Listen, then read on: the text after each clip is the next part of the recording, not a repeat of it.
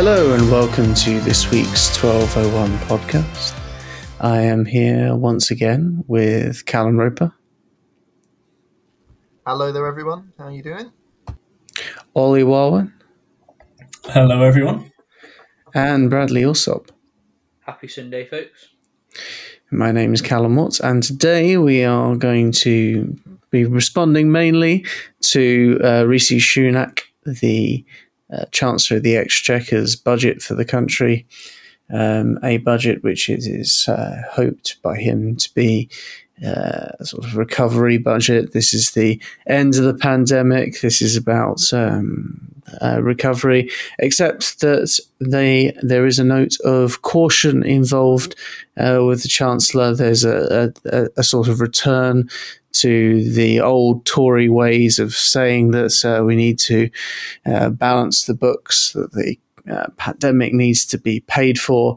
And one of the key ways that this is going to be done is by effectively, in real terms, cutting the pay of the very people who have been saving our lives over the course of the pandemic. I'm, of course, talking about the 1% pay rise in huge inverted commas for nurses. Always worth remembering that inflation happens every year. For this year, that erodes the value of money to the extent this year it's predicted to depreciate by 1.5%. Next year, it is expected to depreciate by 1.8%. So if your pay is going up by 1%, that means you're missing out on 0.5 and then 0.8%. So it's a real terms cut that the Tory government is imposing on our nurses, which is a disgrace, and NHS staff in general. Meanwhile, the rest of the public sector isn't getting anything at all. So we'll be discussing that utter disgrace of a policy, amongst other things. We'll also be discussing other elements of the budget as well, including a minimum wage rise, which is equally absurd, especially and pitiful, especially when also lined up against a lack of a freeze on the tax threshold. That's the level at which you have to pay tax. Which will also mean that people at the lower end of the spectrum will be proportionally paying more tax to the government at the end of a pandemic where people have been losing out anyway. We'll be discussing the opposition's response to it, of course, Keir Starmer and the Labour Party, but also ending, hopefully, on a positive note, talking about how the workers of this country are going to react to it, how the left should react to it as usual, and seeing how we can improve the world as a consequence of the conditions in which we find ourselves. But to return to the issue at hand, obviously, as I said before, nurses have been on the front line of the pandemic. Many of them have died in the line of duty over the last year. Many of them have been sick. Many of them are going to be sick in due course, suffering from post-traumatic stress disorder from the sheer strain that they have been under. At the moment, the majority of NHS staff who are off sick with stress and anxiety, which is quite understandable. You would have thought, even from a public relations point of view, the government would want to reward those people with something more than a badge, which I think was something that was proposed. But unfortunately, they are instead proposing to, in real terms, cut their pay. Many people have made the comparison, of course, to last year when we were all encouraged to clap for carers. Now this is a slap in the face, a slap for carers instead. So how does this come about? Why do the Tories feel like they can get away with this sort of thing? Because, as I say, it would be it would be so easy for them to raise the pay of NHS workers. And something I often thought about, Boris Johnson is, he is supposed to be making a clean break, if you like, from the Cameron and Osborne days of austerity, which are obviously making, people miserable. And, if I think back to 2010, when I first got involved in politics, really, I was thinking, yes, what the Tories are obviously going to do is they're going to implement austerity, they're going to suppress wages, they're going to make things miserable for a few years. And then just before the next election, they're going to ramp up public spending and win back everyone's trust by making them feel good about the future. Obviously, we're still a little bit far away from a general election that could happen in 2024, possibly in 2023. Do you think that's part of their strategy, Bradley, to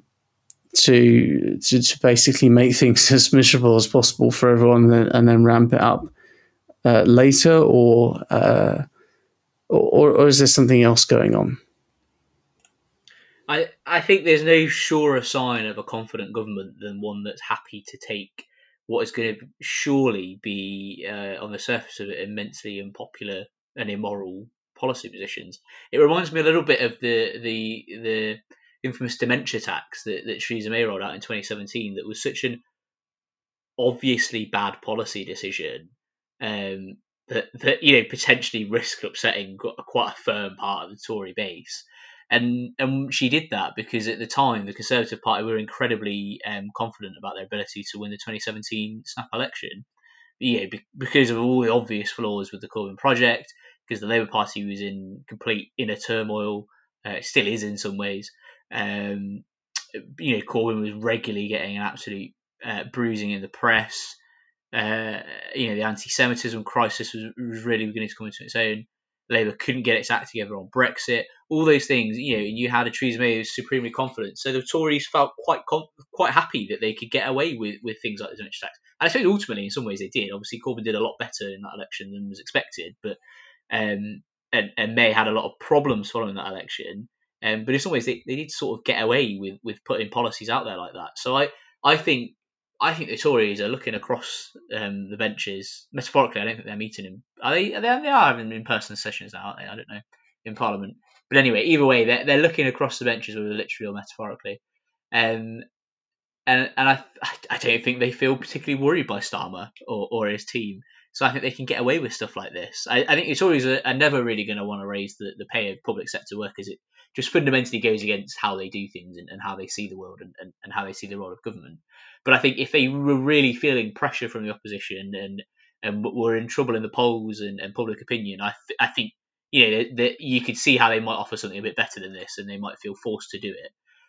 But I think they're looking across at Starmer and his team and are seeing no immediate threat there whatsoever. So they feel quite confident that they're able to do this. And it is disgusting. You see the clips. I was watching the clips earlier of Boris out on the doorstep with Rishi Sunak clapping for nurses. At the time, there was all these people on the left that said this is all gesture politics. When it comes to a pay rise for nurses, it's not going to happen. These people aren't going to do it, and this is exactly what's come to pass. But you watch that footage, and you've got Boris clapping, and he's saying, "Oh, wow, jolly well done to you all." How he creates his character for himself with this jolly man, and he's saying all this stuff about how anything you need, and he's like, "Isn't that right, Rishi?" And Rishi's like, "Yeah, anything you need." There is exact words like, "Anything you need, you'll get it." Are the words that Sunak says. Fast forward, however many months later, and they're offering what is in effect a pay cut, and it's frankly disgusting. But the way they'll try and get through any opposition to it is, as we've already seen, this divide and conquer strategy. They'll say, "Oh, well, other public sector workers aren't going to get a pay rise," which is a bizarre argument because obviously they should be getting one as well. The answer to that is we'll give everyone a pay rise, not give no one a pay rise. And they'll pit them against private sector workers as well and say none of those guys are getting a pay rise. and it'll become an argument around who deserves a pay rise, who doesn't, and is trying to find some way of measuring who deserves one and who doesn't. When actually the answer is pretty obvious. Both in terms, it would be better in terms of the general economy. You put money in the pockets of ordinary people; they're going to spend it in their local economies. They're going to spend it in their local high streets, much more than sort of corporations and hedge funds getting the money, which will just be stored somewhere to make quick financial transactions, which might end up, with stock shorted and all the rest of it, might end up with people losing their jobs actually when companies change hands. If you put the money in the hands of ordinary people, they're going to spend it on their high streets, which is exactly what we need coming out of a national pandemic and one of the countries that has one of the worst economic records coming out of it. That's exactly the sort of policy we need, a policy that gets money being spent more and circulating more in the local economy. So it's better for the economy at large and for local businesses and local people. And obviously, it's better for all those workers that get that pay rise. So that's really what the argument should be. Everyone in the public sector who the government directly controls their wages should be getting a pay rise, but the government should also be looking to private businesses to also put pay rises in for staff where they can. And if the government needs to support that in a short-term basis, then they should be doing so. That's what's going to get the economy back off the ground and running, not sort of penny pinching around. The idea that we can't afford it, the idea that we can't afford a pay rise for nurses is frankly ridiculous. The amount of money that would be needed, I'm not sat under the back of a fag packet calculations here, but the amount of money needed to give even all public sector workers a decent pay rise, but goes considerably beyond the 1%. It's still going to be marginal amount of money compared to national expenditure each year.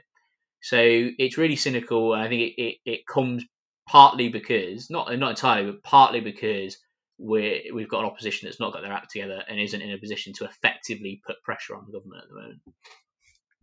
Actually, I think on your point about the physicality of the House of Commons, I think they are having in-person meetings, but they're just socially distanced, like 2 MPs per bench, and then calling other members over Zoom effectively into the chamber. It'd be interesting to see if they were to retain that, because it does seem to be a little bit more inclusive, perhaps. They've also all had a pay rise, I believe, during the pandemic. Yeah, I suppose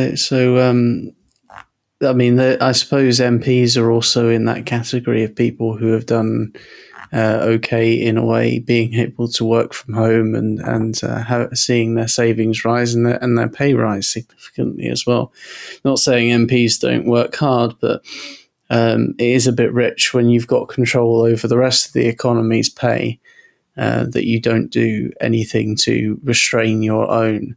I know that the IPSA was set up, the Independent Parliamentary Standards Authority, was set up 10 years ago in the wake of the expenses scandal, to basically take the issue of pay rises out of the hands of MPs.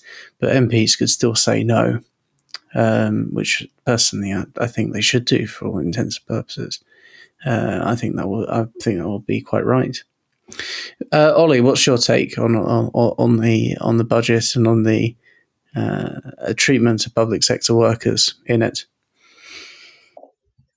I mean, God, it makes me angry. Just listening then to Bradley recalling the history of health workers throughout the pandemic.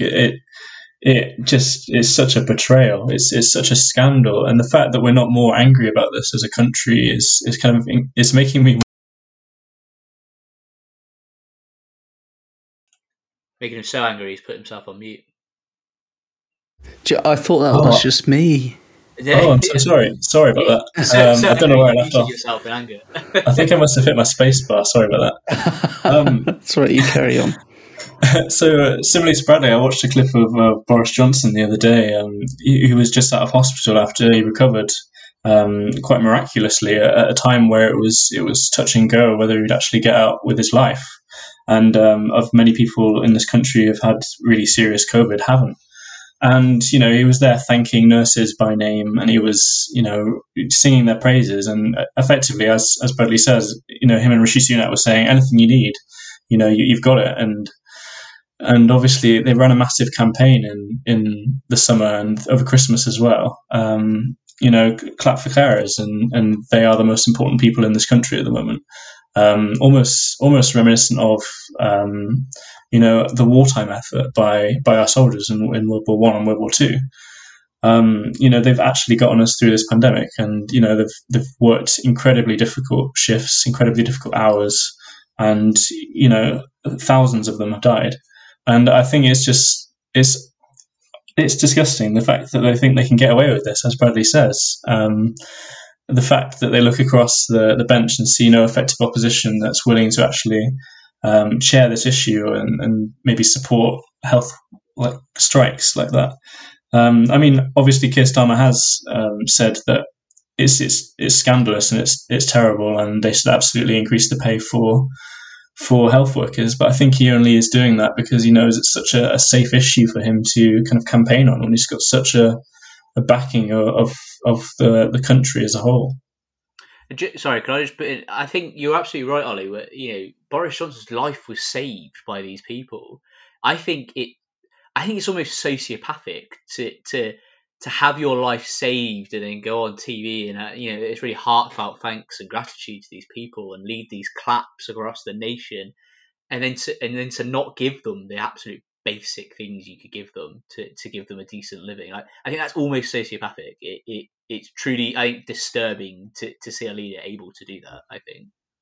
It really is, and many of them are in poverty as well, which makes it even worse. They're not even earning enough money to be able to, live comfortably, and they have to pay money to park their cars at work. It makes me sick. I think I thought about that. He listed all of those names, as you say, and someone needs to come up with a graphic or a video if they're willing to participate. And I hope they're all trade union members of Carrie and Emily and Ali and all those people that he named, and look in their eyes and tell me they don't deserve a pay cut or pay rise, rather. That would be a campaign, wouldn't it? Callum, what do you think? Yeah, I'd just like to echo everything that the other two have said. I think it's absolutely disgusting. The NHS is one of the biggest employers in this country. In fact, it is. It's one of the biggest employers in Europe. In Lincoln and Lincolnshire, it's one of the biggest employers. So many people are reliant on it for their wages. And it's not just a day-to-day job where you just float by. You have to be emotionally invested. You have to be trained up properly. You are saving lives. And once again, this government has thrown it back in their faces. And we're still in the pandemic. So we're still owing them every single day gratitude and a proper pay rise and proper working conditions to look after them. And they haven't got that throughout the pandemic. And they haven't had it over the last 10 years. The coalition government was just as bad in terms of reforming the NHS and making the health secretary less responsible for them, putting it in the hands of private sector employers, which again will erode their pay and their conditions at work. The NHS has had a bad deal for years now, and we've been standing up every single time this government and previous governments have tried to erode it away, and we've said this is awful, and they don't listen. And they don't listen, and they still win elections because we don't shout about it enough. These are our public sector workers. These are the people that are saving lives day in, day out. These are people that are putting their lives on the line for us. And it's not just the nurses, but it's also everybody in the NHS and beyond that in the civil service. And I think that we really have to be opposing this in the strongest possible terms. We can't now say, oh, well, it's just the Tories doing what the Tories do. It's the Tories taking nurses that have been saving lives and giving them a pay cut in the midst of a pandemic. I think that really what we need to be saying is that now is the time to invest in our NHS, in our NHS staff. Now's the time to invest in public services and give everybody working in those services proper conditions and pay.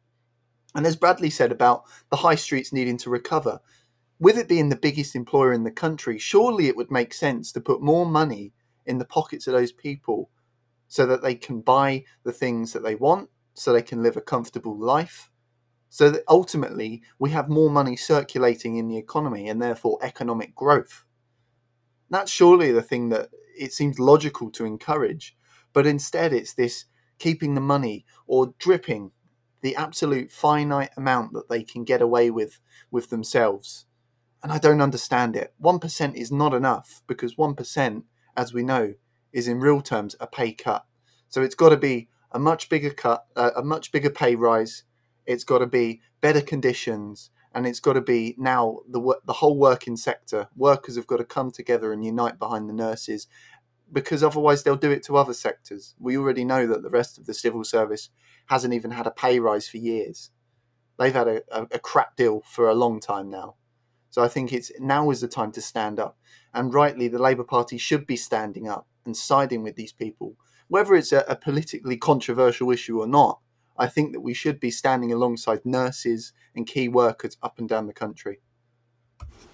A rousing speech. I'm sure we'll hear more of that. Bradley? Yeah, I just want to echo that, and I think it's welcome to see the Labour Party spoken out against this. What I haven't really seen is any detailed alternatives from the Labour Party yet, so I would certainly like to see those. And I think they should be informed by what the public sector trade unions are calling for. So I think the Royal College of Nurses is calling for 12.5% pay rise. And there are some campaign groups. There's a guy on Novara Media. I forget his name and what campaign he's with, but his campaign group is calling for a 15% pay rise. So I certainly think it's welcome to see Labour speak out against this. I want to see more and more detail from the Labour Party about what they would do for nurses and other public sector employees. And I think really it's not just about saying, oh, this is bad. Actually, we should be taking a proactive role along working very closely with those trade unions that are affected most closely by this, to actually, putting real public pressure to bear on the government over this. It's not enough just to sort of say, oh, we disagree with this, we do this. I think we should be running a very proactive campaign on this issue, and supporting the trade unions and helping the trade unions lead the fight against this. So I certainly hope to see that emerge from the Labour Party over the next few weeks, although I'm not going to hold my breath on that. I'd be interested to see how this development focuses minds, because just before my contract ran out at Unison, I did attend a couple of meetings where they were talking about what their plan was for negotiating a pay rise. And they had asked for, I think, £2,000 extra each year for every band. So in the NHS, pay is banded, basically. And actually, I think across the public sector, pay is banded. So, 1, 2, 3, 5, etc. And that's how pay deals are negotiated, basically. And what they were saying is that each band should just get a flat sort of extra £2,000. But there were other trade unions who are trying to negotiate for more, for percentage rises and that sort of thing. And what had basically happened is that they were all going off in different directions, which was very, very unfortunate. That was a year ago. And I don't know if that has contributed to the government feeling like they can do this. But I think, as I say, this is such a PR disaster, really, or it should be for the government. I hope that our trade union leaders will be able to kind of get around the table and actually unite around a project to actually say, look, this 1% is completely unacceptable. We want a blanket pay rise across the public sector, not just our nurses, as you say, but also everyone in the public sector, including teachers as well, of course, who have really suffered during this pandemic. And I think Callum also made a prescient point about the fact that we're not losing anything when you do that sort of thing, because if you raise, because the NHS in Lincolnshire, the NHS alone is one of the biggest employers. I think, in fact, it is the biggest employer. So if you're raising their pay, that benefits the local economy, right? And if you throw in all the other public sector workers, that's going to have even more of an impact. Which leads us very much into our other topic, which, of course, is the minimum wage, which I'd actually forgotten what the actual figure was, but it's now rising to £8.90. Is that for 25-year-olds, Callum Roper? Yeah, I'm assuming that's the upper rate. So still, young people get shafted again by the government. Yeah, and this is another thing. Of course, the government changed a couple of years ago, so it isn't just one minimum wage. It very much depends on your age. So I'm just going to guess up those figures, but yeah, it's rising to £8.90, I think, for 25-year-olds, which is not even what the Living Wage Foundation says is a living wage anymore.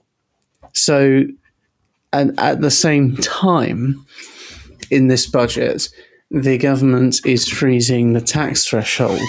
So basically, the idea of that, and I think when it was set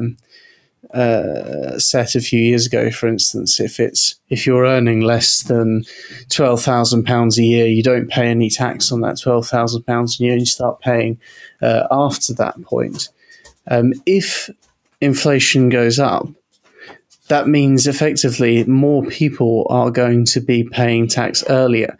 So whereas some people with higher salaries and so on who are able to work from home, white collar workers and so on, have done reasonably well out of this pandemic, savings are absolutely through the roof. The people that this will affect the most are working class people working in the hospitality sector, working in lower income industries that have been really hit hard or have lost their jobs entirely. They are the people who are going to be hit worse by this policy.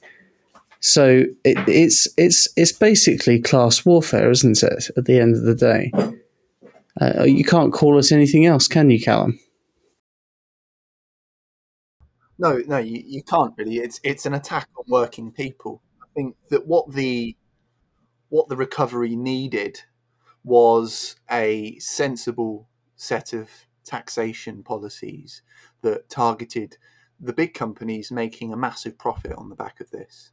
What it also needed was a proper rise in minimum wage that brought the pay of low paid workers up to an acceptable level where they could actually live a life, not just live hand to mouth. I think that's the ultimate problem with what they're proposed here.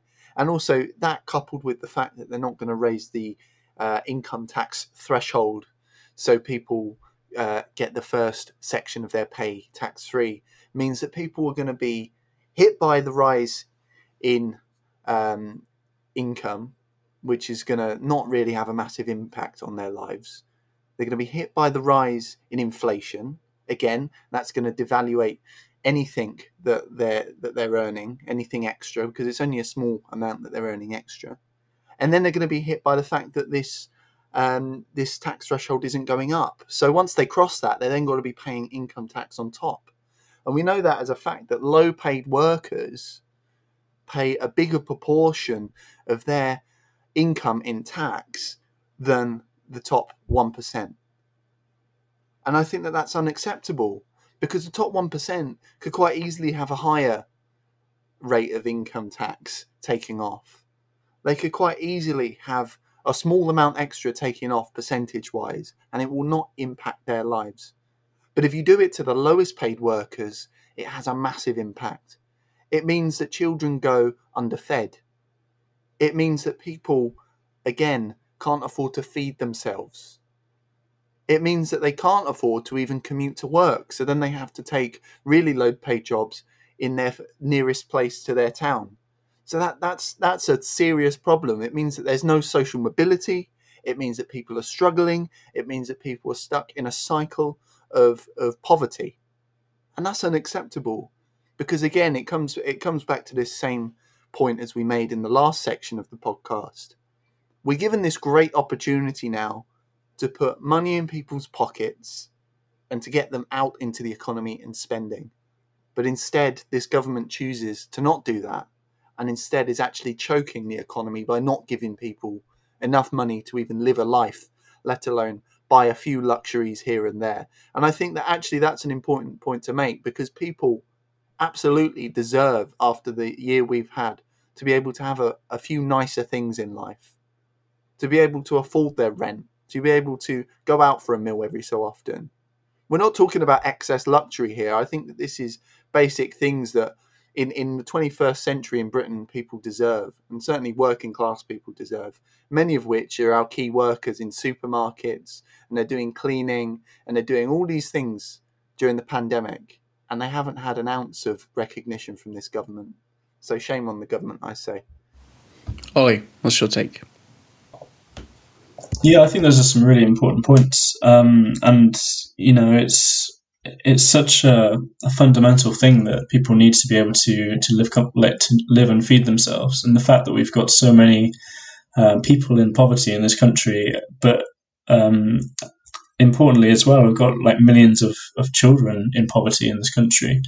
And another decision in the budget was not to agree to a £20 increase in universal credit, which is going to plunge 50,000 people more into poverty. And I think Callum was absolutely spot on with what he was saying about how we need the 1% to pay for this, the people that have made the most money in the pandemic, who have actually like massively increased their wealth. They might have increased if there are businesses that were able to continue to be operational during the pandemic. They've massively increased their market share and the amount of customers they have.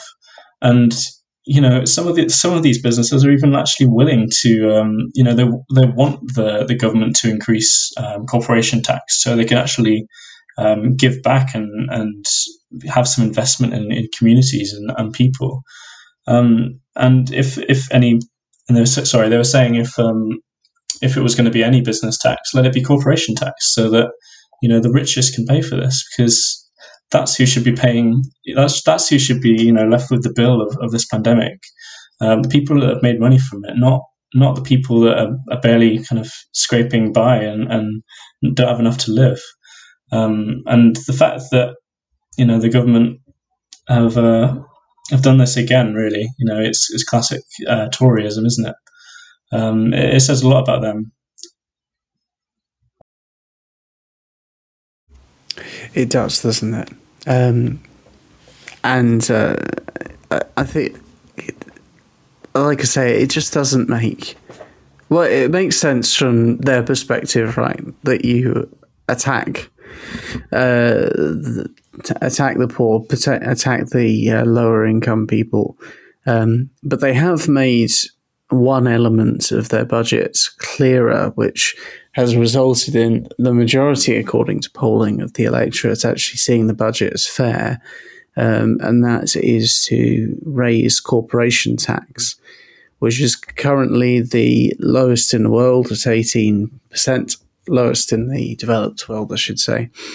And they're raising it from 18% to 25%, which would still make it one of the lowest rates of corporation tax. The corporation tax, it's a tax on profits, right? So if you are a business owner who's been badly affected by the pandemic, you're not going to be affected by that corporation tax because you won't have made lots of excess profits.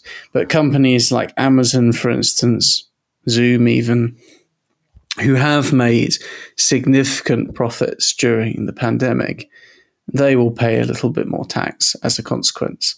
And I would say that's fair. That's actually the right thing to do. And yet, for some reason, our main opposition party, nationally at least, has decided to oppose it. On the basis that now is not the right time for tax rises of any kind. So to me, that almost seems like they're going for optics over substance, right? They seem to be, I mean, call me cynical, but I feel like they're thinking that the electorate are stupid in thinking that, if there are tax rises, it's going to affect me, even though it very clearly says corporation tax, and the vast, vast majority of the public is in favour of a tax rise. Bradley, can you shed some light on that? Have you got some insight into what they're thinking? I mean, on this issue? I couldn't believe it when I saw it. It's bonkers. I just don't understand it. I'm afraid to say. I made an analogy a few weeks ago. I think of Keir Starmer. We were talking about patriotism and Union Jacks, and I made it a quip about Starmer almost being like like a middle-aged man with a cap on backwards, trying to talk about hip hop to kids. I think now at this point, the middle-aged man is actually doing all that, but also sort of just laughing slightly manically in the back of the classroom at this point. It doesn't make any sense at all. Any attempt to try and think of the political strategy behind this, my brain just starts to hurt. I suppose probably where it's coming from is this sort of tack to business again. You saw in the New Labour. I mean, I think all parties at some point or another try and make some sort of pitch to business and make the argument that they're the most business. They've got the most business friendly set of policies.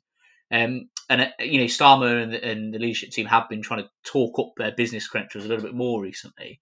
So I imagine it probably comes from that a little bit. Being able to say to businesses, "Oh, the Tories are going to put taxes up on you, but we're not."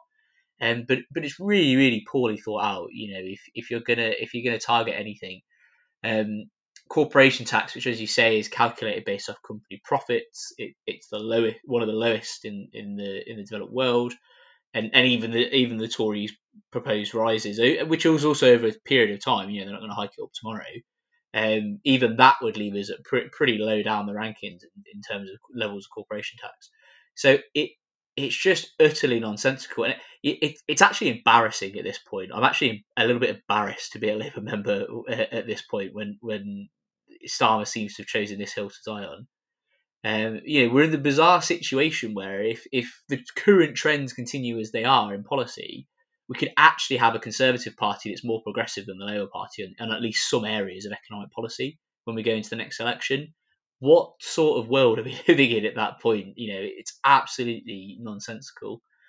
And I think, particularly for a man that has made so much of his own leadership pitch and his own critique of the government be all about competence and efficiency, it's particularly embarrassing in that context. I think there needs to be some serious shake-ups in the leadership team and the advisors that are advising Starmer, because at this point they are just sort of flailing around a little bit, trying to find something that sticks.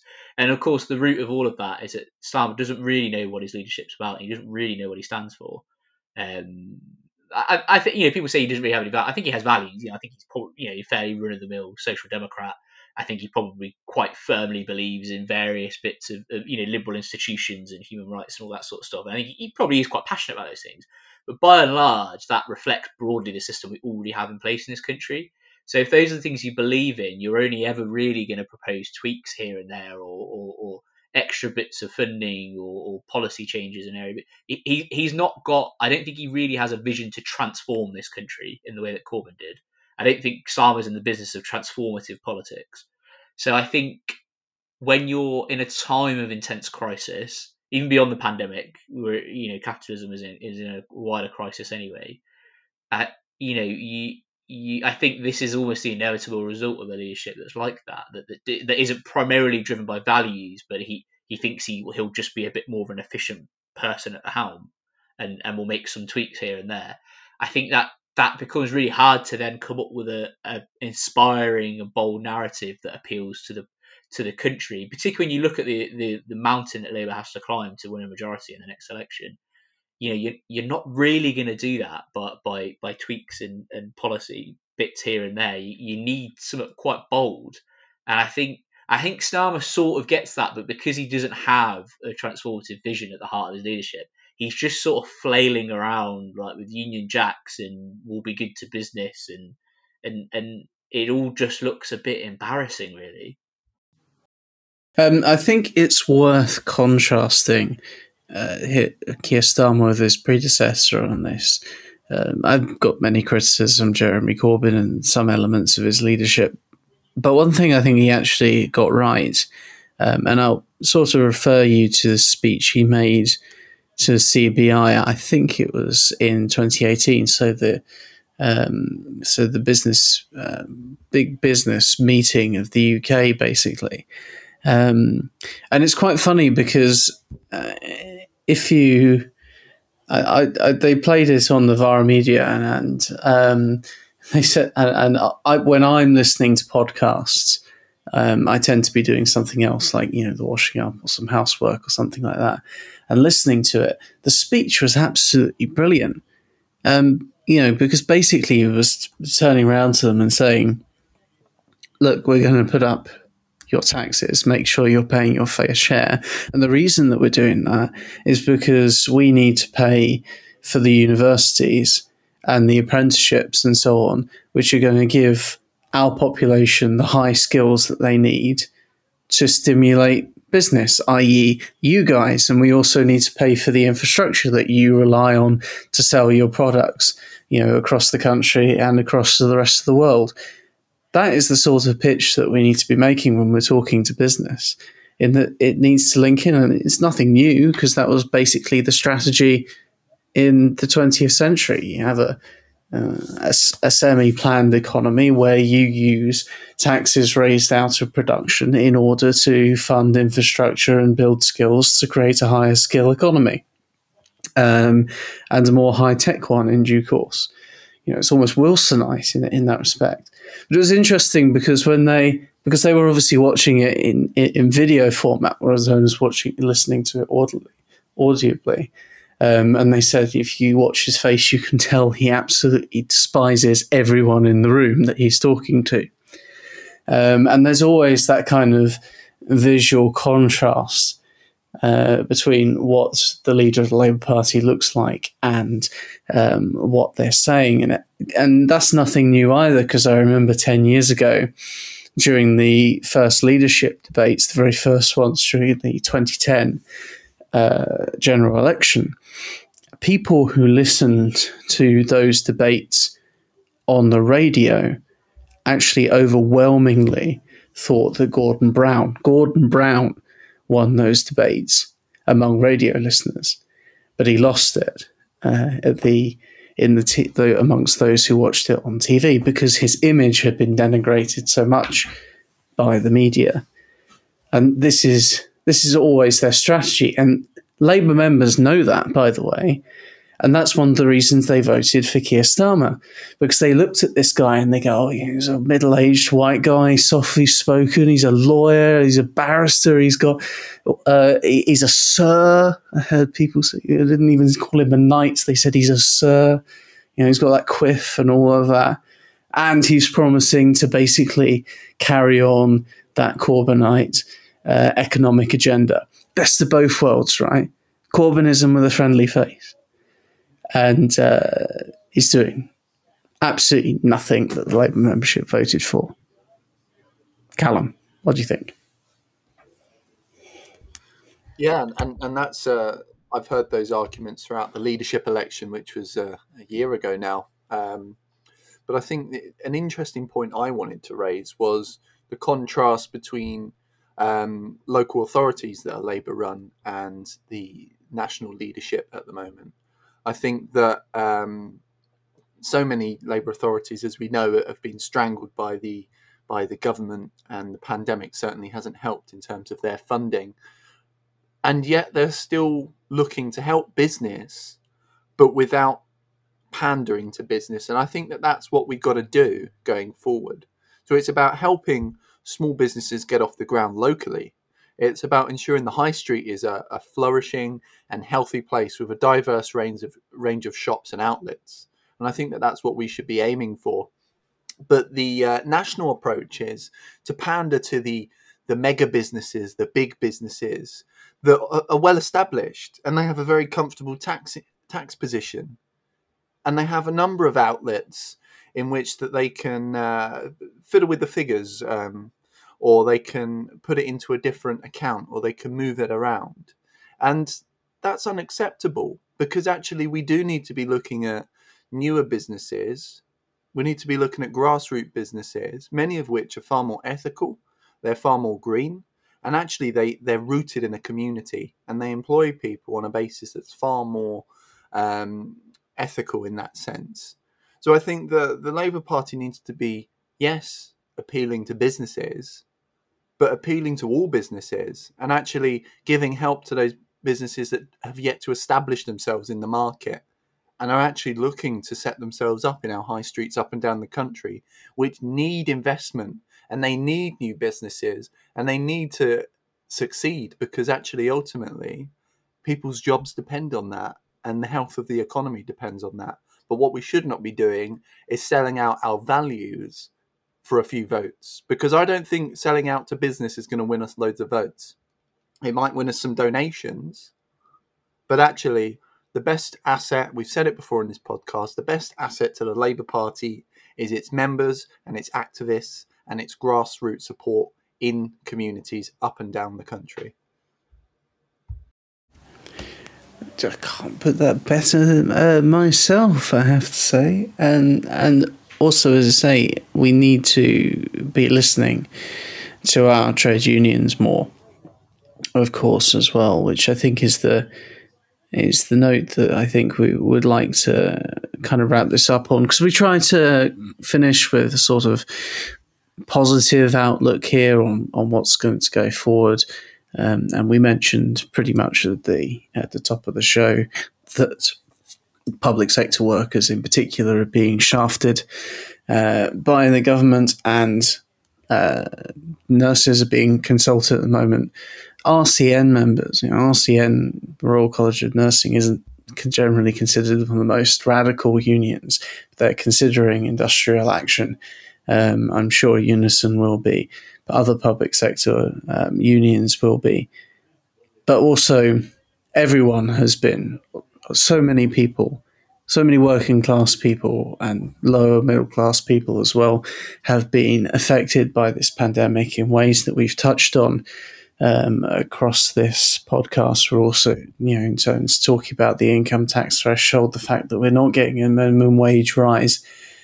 This is probably the most irresponsible British government that we've ever had in our history, or at least since the Second World War, right? They are literally killing us in the tens of thousands. And as the pandemic comes to an end, they're making our lives economically miserable when they should be doing the exact opposite. Action needs to be taken. And I have seen some people on social media, not very many, to be fair. Most people are showing solidarity with the nurses, but one or two who are saying, well, at least they are getting a pay rise. I'm getting nothing.